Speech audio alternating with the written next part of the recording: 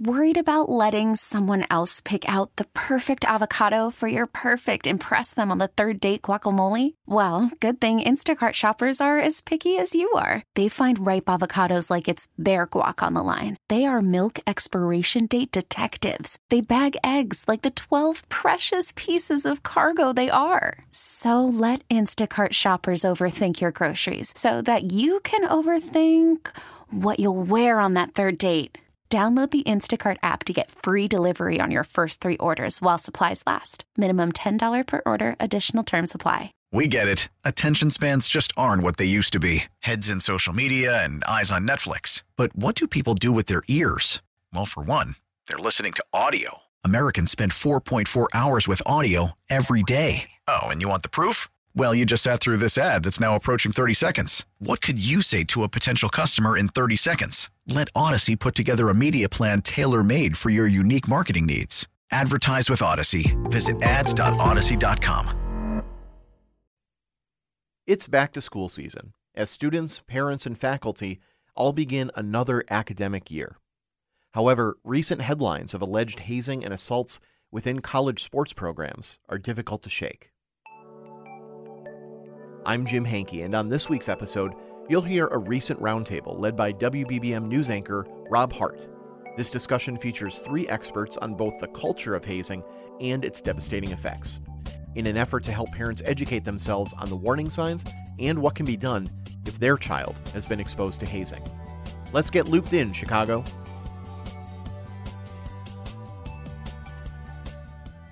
A quick note before we get started. This episode has been edited for time, so the full discussion, as well as video of this panel, can be found on our website, wbbmnewsradio.com, or you can also subscribe to our YouTube channel at WBBM-AM. And for more background on the Northwestern scandal referenced in today's show, scroll back in this feed to our July 19th episode. You'll find more context there if needed. Now, on to the conversation. The hazing scandal at Northwestern University has thrown the athletic program into turmoil. Longtime football coach Pat Fitzgerald has been fired, and the legal fallout has just begun. A number of former players from different sports have filed lawsuits against the school. The alleged hazing incidents at Northwestern University have sparked a larger conversation about hazing not only in college, but in high school and in other extracurricular activities. I'm Rob Hart. We're joined today by Dr. Susan Lipkins, who's a psychologist and expert witness in hazing cases based in Doylestown, Pennsylvania. You can find her online at insidehazing.com, and by Dr. Elizabeth Allen, professor of higher education and program coordinator at the University of Maine, also a principal at Stop Hazing, a research to practice organization. Her website is stophazing.org, and by Dr. Lisa Stephen, personal, career, and performance coach and psychologist, and owner of Ignite Peak Performance in Shelburne, Vermont. Find her at ignitepeakperformance.com. Thank you very much for joining me today. Let's start off with your reaction to the allegations to come out of the Northwestern football program. Former players talking about rituals of sexual humiliation, naked drills, and are being forced to drink protein shakes until they got sick. Dr. Lipkins, in your judgment, is this a textbook case of hazing? Yes, I have been seeing sexualized hazing occurring in high schools throughout the country for the last 20 years and in colleges. So to me, it was shocking to everybody else. It was not shocking to me. The shocking part was that people were breaking the code of silence and willing to talk about it. Is this a common practice even in 2023, and even with a great deal of institutional effort to push back on it? I think that it is common, and I'm not quite sure how much institutional practice there is. So I would question what the colleges are actually doing, how the coaches think about hazing. When I speak to coaches and I say, how many minutes are you spending talking about hazing? They say 60 seconds. And when I say why, they say, well, we have to win or we're going to lose our jobs, so that's more important. Dr. Allen, when it comes to hazing, there is the stereotypical hazing situations, fraternity and sorority initiation rituals, and in sports. Are there other places in which hazing occurs outside of those settings? Absolutely, yes. And in our research, starting with a national study that we did, collecting data from students enrolled in more than 50 different colleges and universities, we found that hazing occurred in many different types of clubs, organizations, and teams. Of course, as you mentioned, varsity athletics and fraternity and sorority life were prevalent, but we also saw it in intramural sports, club sports, performing arts organizations such as marching bands, a cappella groups. We even saw it in honor societies and academic clubs as well. It seems like the emotional pull of hazing is you want to be a part of this group. And it seems like the choice is, if you want to be a part of this group, you have to participate in this ritual, and that can override whatever misgivings you may have about participating. The definition of hazing that we use, that is a general, sort of foundational definition, is that it's any activity expected of someone participating in a group that humiliates, abuses, or potentially endangers them, regardless of their willingness to participate. And so that third piece is really important because it recognizes the peer pressure and the power of the group to create a coercive environment. So yeah, I think there is a tendency to blame the victim with hazing, and it's important to recognize that the circumstances in hazing are such that a true consent is really called into question. Dr. Stephen, let's talk about the psychological after effects of hazing and the psychological harm that hazing can cause in a person, possibly years after the fact. Yeah, I would argue that it can last a lifetime. And I certainly have plenty of adults that I've seen who are talking about hazing incidences that happened many, many, many years before. And really what you see are things like post-traumatic stress disorder, anxiety disorders, depression, certainly self-medicating with substances. The aftermath is huge. And it's not just the hazing victim, it's everyone else victimized in that process. The parents who are traumatized, the community members who are traumatized, the bystanders who maybe knew something or maybe saw something. It's just a catastrophic outcome. And I don't use that word lightly. It is so much more than what people realize. If someone is dealing with post-traumatic stress disorder as a result of hazing, or anxiety disorder as a result of hazing, when they talk to you, what are some of the feelings that they carry with them, and what are some of their emotional triggers? Well, the triggers generally are anything related to the event itself. So you can see something as concrete as, if you're still on campus, going into the area where the incident occurred. The other big piece that happens is, again, this concept of choice. People start to believe, and certainly youth and college students believe, that they had a choice. So there's a lot of blame and guilt and taking full responsibility for something that they really had no power over. Can I make a comment on that? I think that the helplessness that the victim feels when they're in another situation, they could be 10, 20, 30 years later, when they're in a situation like that, a tremendous amount of emotion comes up, and often it's huge anger.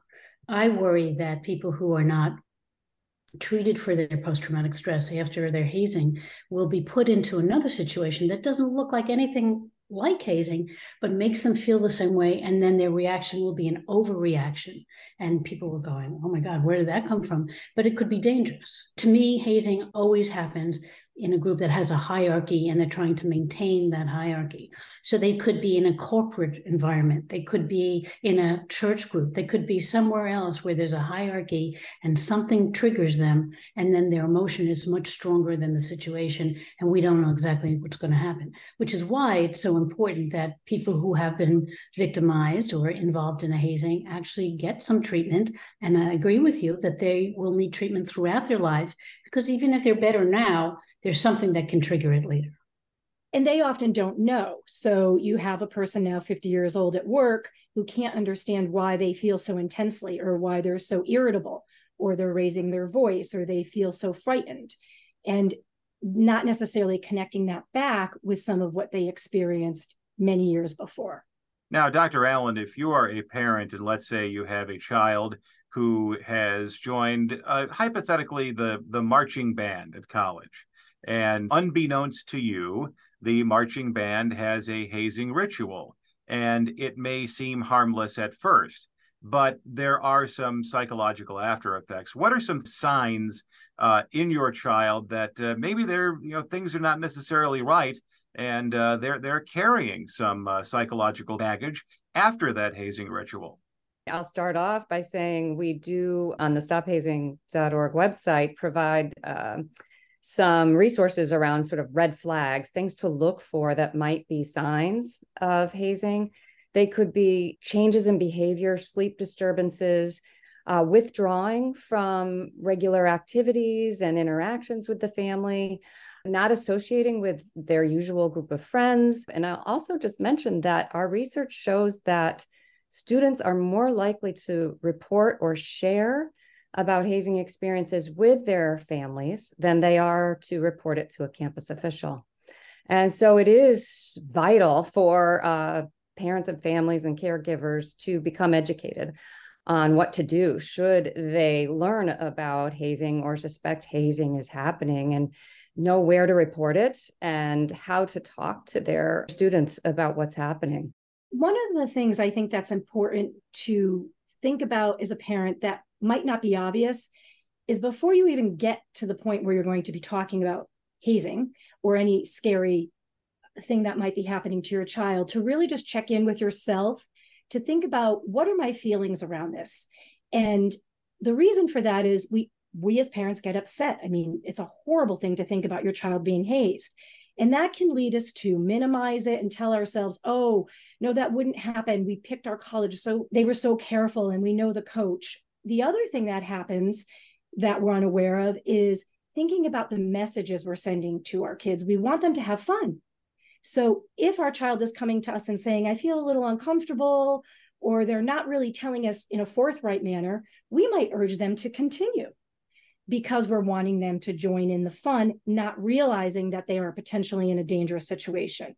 So my top tips are starting first with that idea of self-reflecting as a parent, really then thinking with your teen or college student about hazing, then moving into talking about the facts of hazing, looking at cases, thinking about that together, and hear what I'm saying, together with them. And most importantly, what will your plan be? If you feel something that's conflicting with your values, you have a bad gut instinct, something's not right, what will you do? And getting a very concrete plan together. I'd like to make a couple of comments. I've been involved in hazing in marching bands. And the way you're looking at it, Rob, is that like as if hazing is one thing. But particularly in marching bands, it can be the entire year. It's not an event. Hazing has a beginning and a middle and an end. It's a repetition of a tradition that's happened before. And I have found, especially on college campuses, it's like multi-level, ongoing, often brutal, and very difficult to remove yourself from it. On a college campus, in any situation, the person has to be very brave to break that code of silence and to report it. Hopefully, there are many ways to report it anonymously, and hopefully there's a good group who will investigate it. But even making that decision, I was working with a family recently. So they're at an Ivy League school and a great team, and they have a scholarship. They don't have a scholarship. They'd like to stay at the school. They don't want to stay on the team. They've been hazed. They don't want to haze the next group. What do? Do they report it, or do they wait till they graduate, or do they leave the college? All these kinds of questions are very personal and very complicated. It's a very good point you bring up, Dr. Lipkins, about it could be a year-long process until you have moved up in the hierarchy, and then maybe you become an enthusiastic hazer as opposed to a hazing victim. So can you talk a little bit about perpetuating the cycle? That psychological damage that hazing can inflict. Maybe they really enjoy doing it to somebody else once they have the opportunity to do so.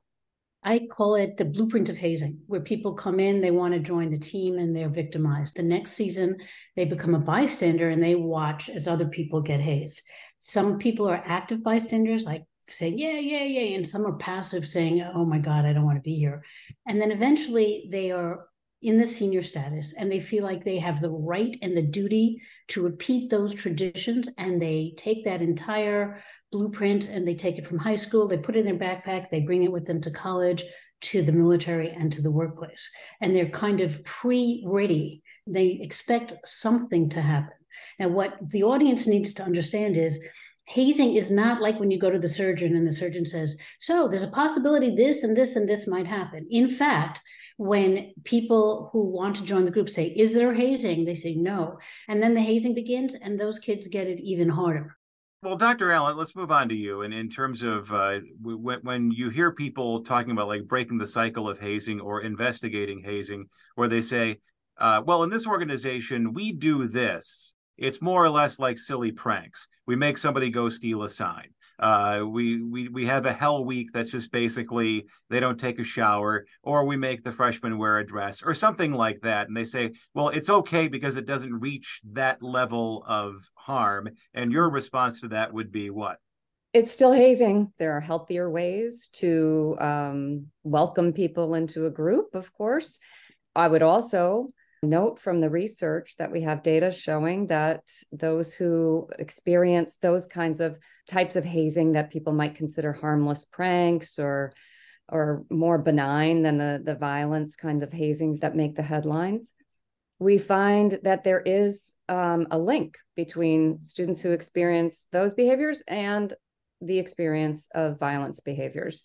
So it's all hazing, and it's all unacceptable in the context of our schools and colleges and universities and workplaces. And so that's what we really have to focus on, is the behavior we want to see, and how can we build the skills for that. That's something that we're really investing a lot of time in terms of prevention. And I also wanted to mention, in relation to your earlier question about the cycle, I fully agree that students are experiencing hazing as early as middle school, we know from research, and then in high school, and then coming to college with expectations that this might be, is sort of normalized. At the same time, our research, our data collection, when we ask about attitudes related to hazing, the vast majority of students say hazing's not acceptable. However, when you ask those same students what they think their peers think, they think their peers think it's acceptable. So there's a real disconnect. And so what we can do, hopefully, is to correct that misperceived norm and help students to recognize like their peers think similar to them, and they'd be more likely to speak out and intervene as a bystander. If you as a parent know that your child has been hazed, your child knows that he or she has been hazed, and they understand the situation, they understand the dynamics involved, and they want to do something about it. It seems like you could be a man or woman alone trying to push back against this. And because group dynamics are so strong and traditions are so strong, you're going to be fighting a lonely fight. And how do you prepare for that? It's a very challenging situation. And I think a lot of support is needed for folks who are going to come forward. And I think we need to do so much more in schools and communities to prepare school officials and to prepare community members to know how to support survivors who come forward with hazing reports, because it's very similar, the kind of experience they have, to victims of sexual harassment, sexual violence. For example, sometimes sexual violence is involved in hazing. So you see that overlap. I actually call it the second hazing. And what happens is that about 85% of any group, whether it's on campus or in a community in high school, 85% will support the status quo. They will support the coach, even if they know there was hazing. They will support the team. They'll say, you should have taken it. Everybody takes it. Why did you break the code of silence? 15% will support the victim and their family, or anybody who is breaking the code of silence, or anybody who is coming forward and saying, no, this isn't right, we shouldn't be doing this. So the point is that it is integrated into our culture. Generally, it is accepted by the majority more often than not. I would suggest psychological support right away for everybody, for the victim as well as for their family. I think it's also important to remind ourselves that we talk about these extreme incidences of hazing where they're out in the open, they're very high profile. But again, these other incidences are happening on a day-to-day basis that are extremely traumatic and degrading, humiliating, scary, powerlessness. So we just don't want to forget that those types of hazing that are seemingly, hidden and people can think of as quote unquote benign are extremely dangerous and extremely harmful. So each of these mild things don't necessarily end up with mild endings. And which is why the three of us are here today trying to say there's no room for hazing in our society, not mild, not moderate, not severe, none of it, because it escalates, it grows. And with each time that there is a hazing, I think the perpetrator wants to add their own mark. So they increase it. They become more humiliating, more sexualized, because they are experiencing that feeling of power. And maybe they're also gaining a piece of themselves that was lost when they were hazed.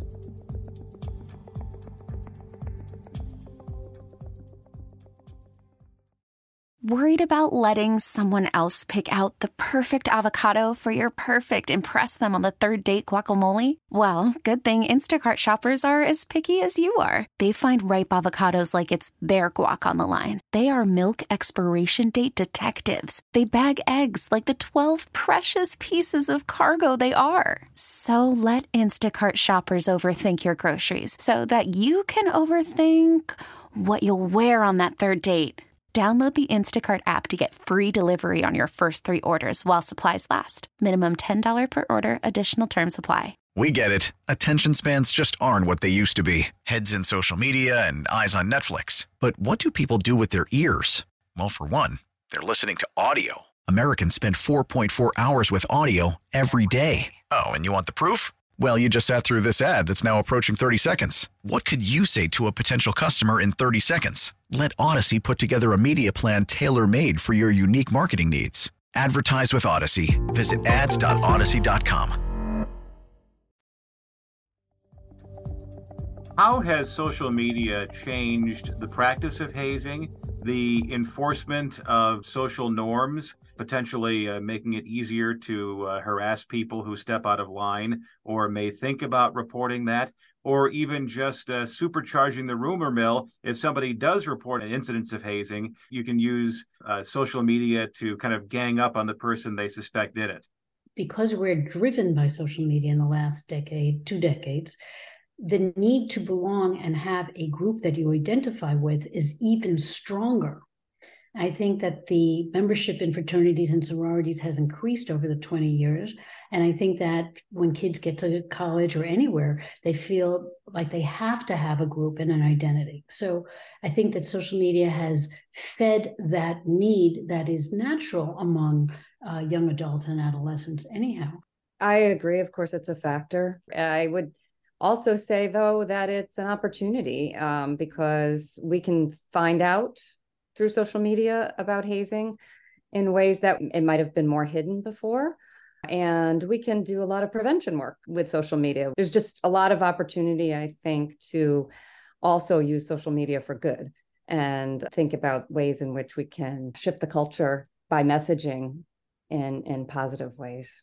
On a percentage basis, how many people are actually involved in hazing? And is there safety in numbers in that they're just the vast majority of people aren't in these groups, aren't being hazed, and they could potentially be an ally? Oh, yeah, I think there's a huge potential for allies. And that's definitely something we're focusing on in terms of prevention work. But on the percentages overall, we found in the national study that we did that I mentioned earlier, with more than 11,000 college students, that 55% who belong to clubs, teams, and organizations had experienced hazing. And certainly there were those who did not belong to clubs, teams, and organizations. We still asked them what they knew about it. Many of them, close to 2/3, had knowledge of hazing happening on their campus. And many of those had experienced it in high school. Even if they haven't experienced it firsthand in college, they know about it in many ways, maybe come to accept it or expect it at least in their communities. And that's something that we really need to work to disrupt. And we can do that We can do that with policies and the enforcement of policies and strong messages from leaders on campus, leaders who are administrators, but also student leaders, and just working to shift those expectations so that students who, even if they don't belong to a club, team, or organization, understand this is not acceptable behavior. There have been institutionalized efforts to push back on hazing. Fraternities have been punished for hazing rituals that have been harmful, illegal, and in some cases deadly. Schools say they are doing something about it. Institutions say they are doing something about it. What are some efforts that institutions have undertaken to push back on hazing? And once again, this is for everybody. How much more needs to be done? Well, a lot more needs to be done. We are still really in very early stages as far as prevention goes relative to other kinds of forms of harm. The kinds of strategies that are being used are many. And we know from research in public health and prevention science that it can't just be one thing. Like having a policy is vital, and enforcing the policy, even more vital. But that's not enough. We need to have a more comprehensive approach, an approach that's grounded in data, so we can evaluate the effectiveness of the efforts, and not only focusing on the behavior we want to stop, which is the hazing, but really focusing also at the same time on the behavior we want to see. So what are we replacing hazing with? How can we build healthy groups and teams and positive leaders on campus where it's far less likely that hazing will happen in their groups? I think that Dr. Allen has a much more positive view of what works. And I applaud her for all of the efforts and research that she's done. But what I think we really need is something like a National Hazing Prevention Act that would fund a multidisciplinary institute, maybe across the country in 5 or more colleges and universities, that would be working on what actually works as prevention, what works as intervention. How should we be training people to investigate a 1-800 number like we have for child abuse, for hazing, and methods to investigate that? I think from my point of view, the issue is that we want to change a culture. So I think it has to do with, could we train leaders and groups of kids that as a group they could stop hazing when it's happening, not as an individual. Just like we're having groups of kids come forward in Northwestern now to say, hey, it happened to me, it happened to me, it happened 15 years ago, 10 years ago, 5 years ago, it's still happening.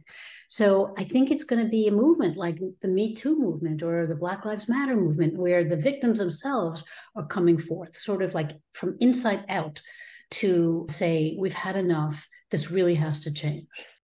And then just societal influences too, because everybody has seen the scene in the movie Animal House where they had the fraternity hazing. You would see in sports reports on TV, more or less as a lighter side of the news kind of story, where you had rookies on a baseball team wearing Halloween costumes or carrying children's backpacks or wearing dresses, walking back to the bullpen. You would see pictures on social media of when a football team would make the rookies buy dinner for everybody else, and they would post the $10,000 restaurant bill that they racked up that they had to pay.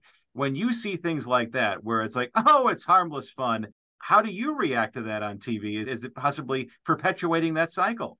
Absolutely perpetuating it. And I would be really hopeful that the pro football players and pro athletes would support those Northwestern kids who have come forward and say, hey, as a professional, we want hazing to stop. It would be nice for them to do that. I have seen that they've tried to stop hazing and all kinds of abuse in the athletic teams. I think they're working really hard at that, and it still happens. Well, I think it's important to react to it by trying to have some really important conversations about why it's not funny and about how harmful it really is, because again, it normalizes it and it sets this expectation for our youth that they should put up with this, they should expect it, it's normal, it's a part of what you're going to experience. And so I think it's really important to speak out and to kind of deconstruct that message and to point out the harmful and awful consequences. We can't minimize it and expect to shift the culture. So it's super important for people to understand why those kinds of things are actually causing harm.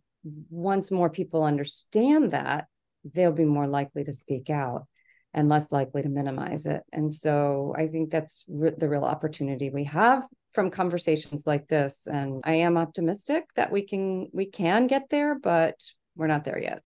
We have seen that there have been a number of lawsuits filed in connection with the hazing scandal at Northwestern. And in your experience and in your research, how many lawsuits related to hazing instances are filed against educational institutions or other institutions? And is this a thing that will be fixed more or less in the courts, that schools and other institutions will put more formalized procedures in place if they know there is a legal financial penalty attached to it? I think that in many cases, school systems like high school systems, private schools, colleges are involved in hazing lawsuits. But the whole area of hazing, bullying, and harassment is new in terms of law. Almost all the cases that I have seen actually settle before they go to trial. And the reason is that if the country knew how many millions of dollars they would get by coming forward and breaking the code of silence, the floodgates would open. So the school systems and the colleges and the fraternities and the sororities, they settle because they don't want everybody else to be coming forward. Unfortunately, in this country, I don't think we change our behaviors and our culture unless people are getting some kind of significant legal and financial retribution for what's happened to them. I think it is going to have an impact in terms of motivating colleges and universities or schools to invest in prevention rather than having to pay out after an incident occurs. So it can help to shift the culture. It's not going to be the only thing that's needed, but it's definitely a pressure point. And I do want to close out by just asking all three, if you're a parent, or if you yourself was involved in a hazing ritual and maybe you've been following this Northwestern story and you say to yourself, this sounds awfully familiar, and it's dredging up feelings inside of me that I didn't know where they were coming from, but now it's starting to make a lot more sense. What is your message to that person and to that parent? And let's begin with Dr. Stephen. Reach out, get help, get support. Talk about it with people that you trust who can support you. And in reaching out, make sure that you are seeing a psychologist or another type of therapist that actually specializes in trauma, because it is trauma. Dr. Allen. Yeah, I would agree. I echo that, absolutely. And also encourage folks to watch the film Hazing, directed by Byron Hurt. H-U-R-T. It was streamed this past year on PBS and will be continue to be available. In that film, he grapples with this exact thing of having experienced hazing and the years of reflection and how that impacted his life and how he processes it, and others too in the film. So I think that would be really helpful as well for folks to check that out. And Dr. Lipkins, you will have the last word. Yes, I think they should consider going into therapy for themselves. I think they should educate themselves not only by Byron's movie, but by everything that's out there in terms of hazing and bullying and harassment, and including possibly going to an attorney in the state that occurred and saying, hey, these were my damages. This is what happened to me. Is this something that I should be considering having a lawsuit about? So I think that it's multi-level, and it depends on how much harm you have had and how you're feeling about it, and whether you're willing to come forward and tell your story. This episode of Looped in Chicago was produced and edited by Lizzie Baumgardner and myself, Jim Hankey. You can subscribe to the program on the Odyssey app or wherever you listen. And don't forget to follow us on social media at WBBM Podcasts. Again, for full audio and video of today's hazing panel, visit WBBMNewsRadio.com or subscribe to our YouTube channel at WBBM-AM. We'll get you looped in again right here next week. See you then.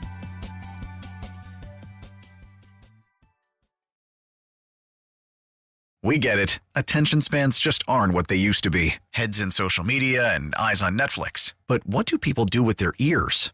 Well, for one, they're listening to audio. Americans spend 4.4 hours with audio every day. Oh, and you want the proof? Well, you just sat through this ad that's now approaching 30 seconds. What could you say to a potential customer in 30 seconds? Let Odyssey put together a media plan tailor-made for your unique marketing needs. Advertise with Odyssey. Visit ads.odyssey.com.